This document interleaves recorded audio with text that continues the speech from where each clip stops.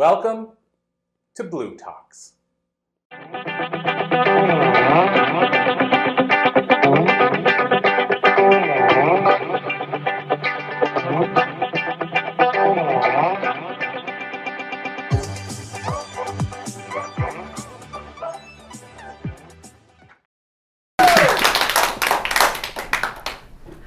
Hello everyone, and thank you so much for coming this morning to beautiful campus at UCLA. Never been here before. It's a little intimidating. It's kind of large and sprawling and very hilly, but if you've already been here, you know that. My name's Mickey Gaffen, and I'm here to talk about parenting. And it's not the parenting that you get out of the usual book that you pick up and this is how to and what to, and you're doing a bad job if it goes this way. That's not parenting. That's somebody making money from the subject, really. It doesn't help people. So before I get into parenting outside the box, I want to tell you a little bit about how come I'm so passionate about this subject. How did I get here? So this is the 8th country I've lived in. I've been moving since I was 6 months old. And my childhood was, we will say, rocky. Not what I would want for anybody else, but it's made me who I am today. It was tough, and I learned from very young, surprisingly young, just how to pick up on precursor behaviors. I now know that's what it's called. It's the little telltale signs that something's coming. And I would see, I'd read the room, I'd read whoever was around. Am I safe? Is this okay? Do I need to run now? And that was my survival technique as a very small child. I didn't know what I was doing, but that was how I knew whether I needed to be hiding under the bed or, running off somewhere. And that was a tough beginning, but it led to a very curious child, curious teenager as I moved from city to city, country to country, school system to school system. I don't recommend doing that more than you really need to. But that was my life, and I needed to adjust to each of these new environments. So I got very curious. Why does that person do that? What happened over there? What was that? There was a lot of curiosity, and I really focused on people's behaviors. So carry on, I'm moving country to country. I end up in Bangladesh, and I'm running a medical clinic there because that was my tropical diseases was my background. And I met and married someone, a Canadian guy. We have kids. Oh man, did my childhood come running back to sort of smack me in the face when I had kids, because I suddenly realized I have no role model for this. I have no idea how to parent in a decent parenting way. Like, how do you nurture? What does that look like? And then my kids didn't do all the things that are in that little milestone book, Child should be doing this by now. My firstborn was premature. He had a brain hemorrhage. He had all kinds of things going on, and he didn't walk at all until he was nearly 2. So I had 2 years of, a year and a half of people saying, something wrong with your kid, he's not walking. He wasn't interested. He had other things that he was doing. He was a very cerebral child from the get-go. He was doing his alphabet in 3 languages by the time he was 3. Walking wasn't interesting to him. I knew, okay, I have something different going on here, but I still had no idea what to do with this. So I looked for advice, and the advice I was getting was the very standard, I don't even know how to describe it, but it was not suitable for the individual child. It was some average child that doesn't actually exist, right? Then my second born came along. Holy smokes. That one came with even more challenges. And then we moved to Belgium when they were 1 and 3 years old. And I had to try and navigate new country, new language, definitely new way of doing things, and these little kids.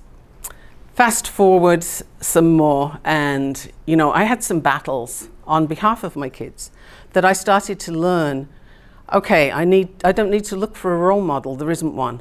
This is going to be different. This is going to be new.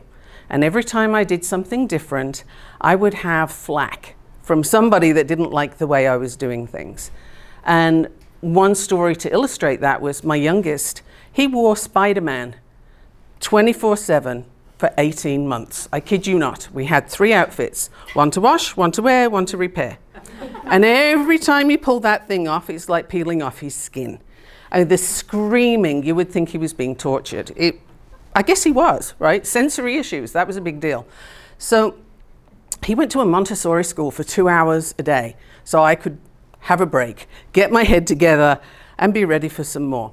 And one day I took him to school, and his teacher, very seriously, kind of came up to me and said, he cannot come to school like this. I mean, he's this big. He wasn't verbal yet. He didn't even speak until he was older than 3. So she said he couldn't come dressed as Spider-Man.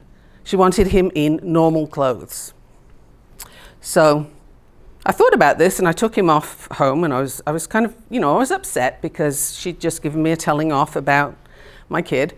And I thought about it, and I thought, you know what? Whose problem is this? It's not going to be mine, and I'm not giving it to him. So the next day I took him to school. I had a little bag of clothes, got my kid's hand, and I handed her the child, and then I said, in Spider-Man, by the way, still in Spider-Man, and I handed her the clothes, and I said, there's his normal clothes, have at it. I'll see you later. and I left, and she's kind of glaring after me. I left, and when I came back a couple of hours later, guess what I found? I had my gorgeous son with his beautiful smile and his Spider-Man outfit, and a very disheveled, irritated-looking teacher who said not one word to me as she handed me the bag, and she walked away. She's just like, I'm not having anything to do with this. And he wore Spider-Man until he'd had enough, because I figured that wasn't a battle worth fighting. That was just not something I wanted to do.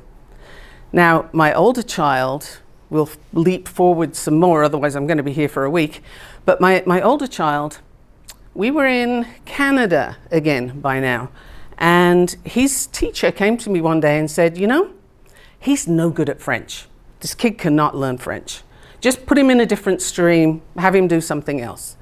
And I thought, wow, that's harsh. Okay, I'm not going to do anything with this. I'm going to sit on it. And I decided no action was the best course of action. And funnily enough, you're not going to believe this, but we were moving again. What? So this time we went off to Singapore. We got to Singapore, and the first thing I discovered at his school, unsurprisingly, was he had to go into Mandarin class. And I thought, oh, crud.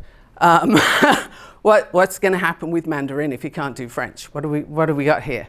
And I decided I'm going to give him the benefit of the doubt. I'm going to just let him go and see what he does with it. He went to school, he came back, he went to school, he came back. He didn't really say anything, and I was kind of waiting for the shoe, something to happen. And after he'd been there about 6 weeks, he said, you know what? I love Mandarin. It's so cool. Look at this. And he started writing things. He could read, write, he could speak. He picked up Mandarin that fast, his teacher was having a hard time believing it. And I thought, well, how did he do that? What happened? Time moved on, and he discovered he loves languages. This kid is now an adult. He speaks 7 languages. He's a linguist, and he's currently doing his postdoctoral fellowship mapping endangered languages. Now, that is something he's having to create. This doesn't currently exist, right? He is building the code to be able to do this. Now, this same child was told in high school that he would make a janitor. That was what he could look forward to in life. They didn't think he had a whole heap of anything in him. Words fail me, but you know what happened? That teacher could not teach French. And she mistook her own inability for his, and she put it on the child. Now, how often do we get that told to us about our kids? We get told, your kid can't do this. Your kid's no good at that. Your kid's disruptive. Like, who here has ever been called disruptive in class? Because I'm going to give 2 hands to that one. Do you have any idea how many times I got booted out of class for being disruptive? But that's normal. You're supposed to talk. You're supposed to communicate. You're supposed to be here learning and testing and doing the things. So where did we go sideways on this, where suddenly it becomes a problem? And if you're not following that machine path, then you're not heading off to your industrial revolution factory job, then you're not doing it right. Well, what on earth? I think it's time to do things differently. And as I worked with my kids growing up, you know, they threw all kinds of challenges at me. My youngest did not like to get up in the morning. I tried the softly. I tried the yelling from the doorway. I did the singing. I did the banging the pots. You know, I did all the things I could think of to get this kid out of bed.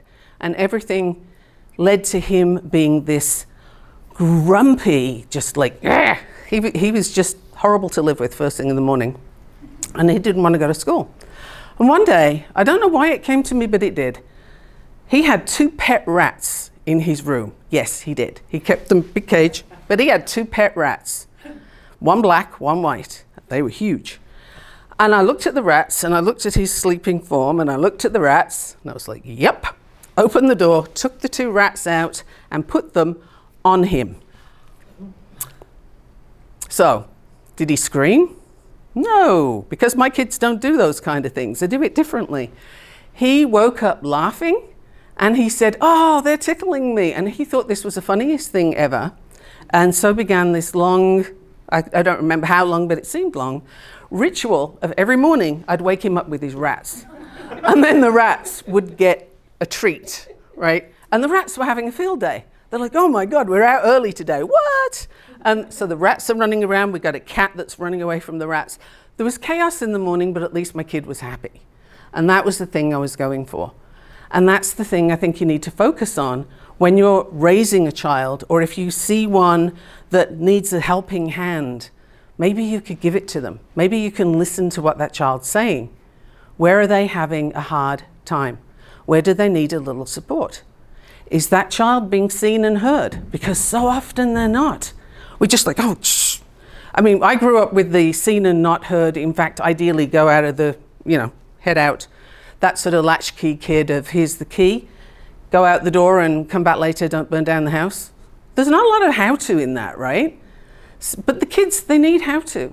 They need to know that you're there for them. And they need to learn from you by what you're modeling. So a story I'd like to give you, and we still have time, so we are good. Story I'd like to give you is this child I worked with recently. Now I'm currently a board certified behavior analyst, which means I get to do this stuff. I get to work with kids with autism, ADHD, oppositional defiant disorder, all those kind of things. This particular child, 15 years old, living in the UK, he's had therapy, he's had school interventions, he's had everything they can think of. They are out of services. And the sister of this kid's mom knew me, and she said, can you help? I'm like, I'll give it a go. What you got? Let me in there, let me see what we got. This 15-year-old had autism, he has ADHD, dyslexia, profound dyslexia, and high levels of anxiety. And this child was going into his room and cutting. He was cutting himself regularly. His anxiety was so high. And his parents, their anxiety was, coming out at me. Of course, it would be, right? So I did a little assessment trying to figure out, okay, what exactly is he anxious about? I mean, there's so many possibilities. What's the biggest deal? And at the time, I also said to the parents, rather scarily for them, don't take away the things he's using to cut with. And they were like, what? And I said, no, don't take those away. That's his coping mechanism, and it's working for him. If he escalates, we're talking suicide, and he has talked about suicide. So let's not go there. Let's leave him with what he's got, and we'll take away the reason for what he's doing. How about we do that?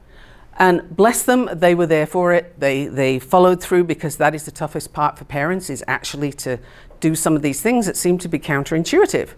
And that's the thing, parenting outside the box is counterintuitive. So they left him with that, and I got them to back off from him. Give him space. Don't go into his room and check what he's doing. Don't ask him every 2 seconds how he's feeling. Don't follow him around the house asking what happened at school today. That's building his anxiety. This kid has some diagnoses that mean he has processing time. He needs to have a couple of minutes to just get what you just said and then figure out what he wants to do with it. And there's no harm in that, right? So I had them greet him when he comes home and just say, hey, how you doing? Okay, see you in a bit. And then carry on. Casual. Act casual. Just be chill. and start modeling relaxation. Appear relaxed if you can. And they were working on it. And I said to them, first time you do that, you just say hi and then don't say anything else. I give it 10 minutes and he's coming after you to tell you everything about the day. They contacted me less than a week later and said, it took 5. He was there in 5 minutes. So fast forward, less than 3 months later, this child was no longer cutting. He was no longer hiding in his room. He came out and he was being social. Now I call that a major win. A year later, he's still fine. He has not gone back to cutting. He's not doing any of these things. And they're working with him where he is. And the parents became so much more relaxed that the mom said to me, I have all this time. I need to lose weight. Can you help with that? And I was like, look at that. You've got time because you're not plaguing the life out of your kid. This is great. Now, I'm not judgmental about this because we do the best we can with what we have. And when you've got a child with that much anxiety, how do you know what to do? And that's the whole thing with my journey is I had to learn this stuff as I went along. I learned the behavior science and I learned how to apply it differently. So instead of just following the rules of A, B, C, D, E, nobody goes like that. Every child needs a different response. So I look at the child. What are you doing? What happened before? What happened to keep you going? What do you need to do instead to get the thing you're after? And that's basic behavior analysis. So I use that, I give it to the parents to use, and I work with them until they're comfortable to assess what's going on with their kid. And above all, listen to your child, because the teacher that says your kid can't speak French, the teacher that says your kid can't be dressed as Spider-Man, I'm not down on teachers, honestly, it's just this was how it was coming. I had in-laws who had issues with where I was parenting as well. They didn't like it. I got flack. But it's just so much noise. And I honestly think if you're doing things differently and your child is doing well, then you're on the right track. Don't worry about the noise in your ears. My 2 kids, my youngest, started in special education, and I was told, don't expect much. My eldest was going to be a janitor. Now my youngest's been in a relationship for 3 years. He lives independently. He's becoming a teacher. He already has a master's in political science and history. He's doing just fine, thank you. Oh, and he speaks 3 languages. My eldest, as I've already said, speaks 7 languages, and he's a linguist. So I don't know. Parenting outside the box, I'm going to say it works. So that is basically my talk for today, and thank you so much, everybody, for coming. Thank you for your attention, and I'm around if you have any questions.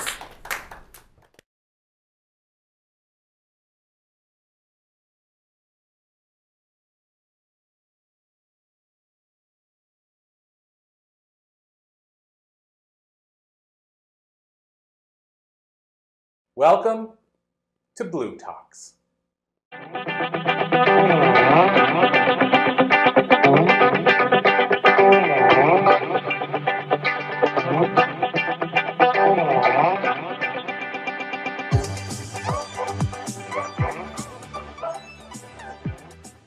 This podcast is a part of the C-Suite Radio Network.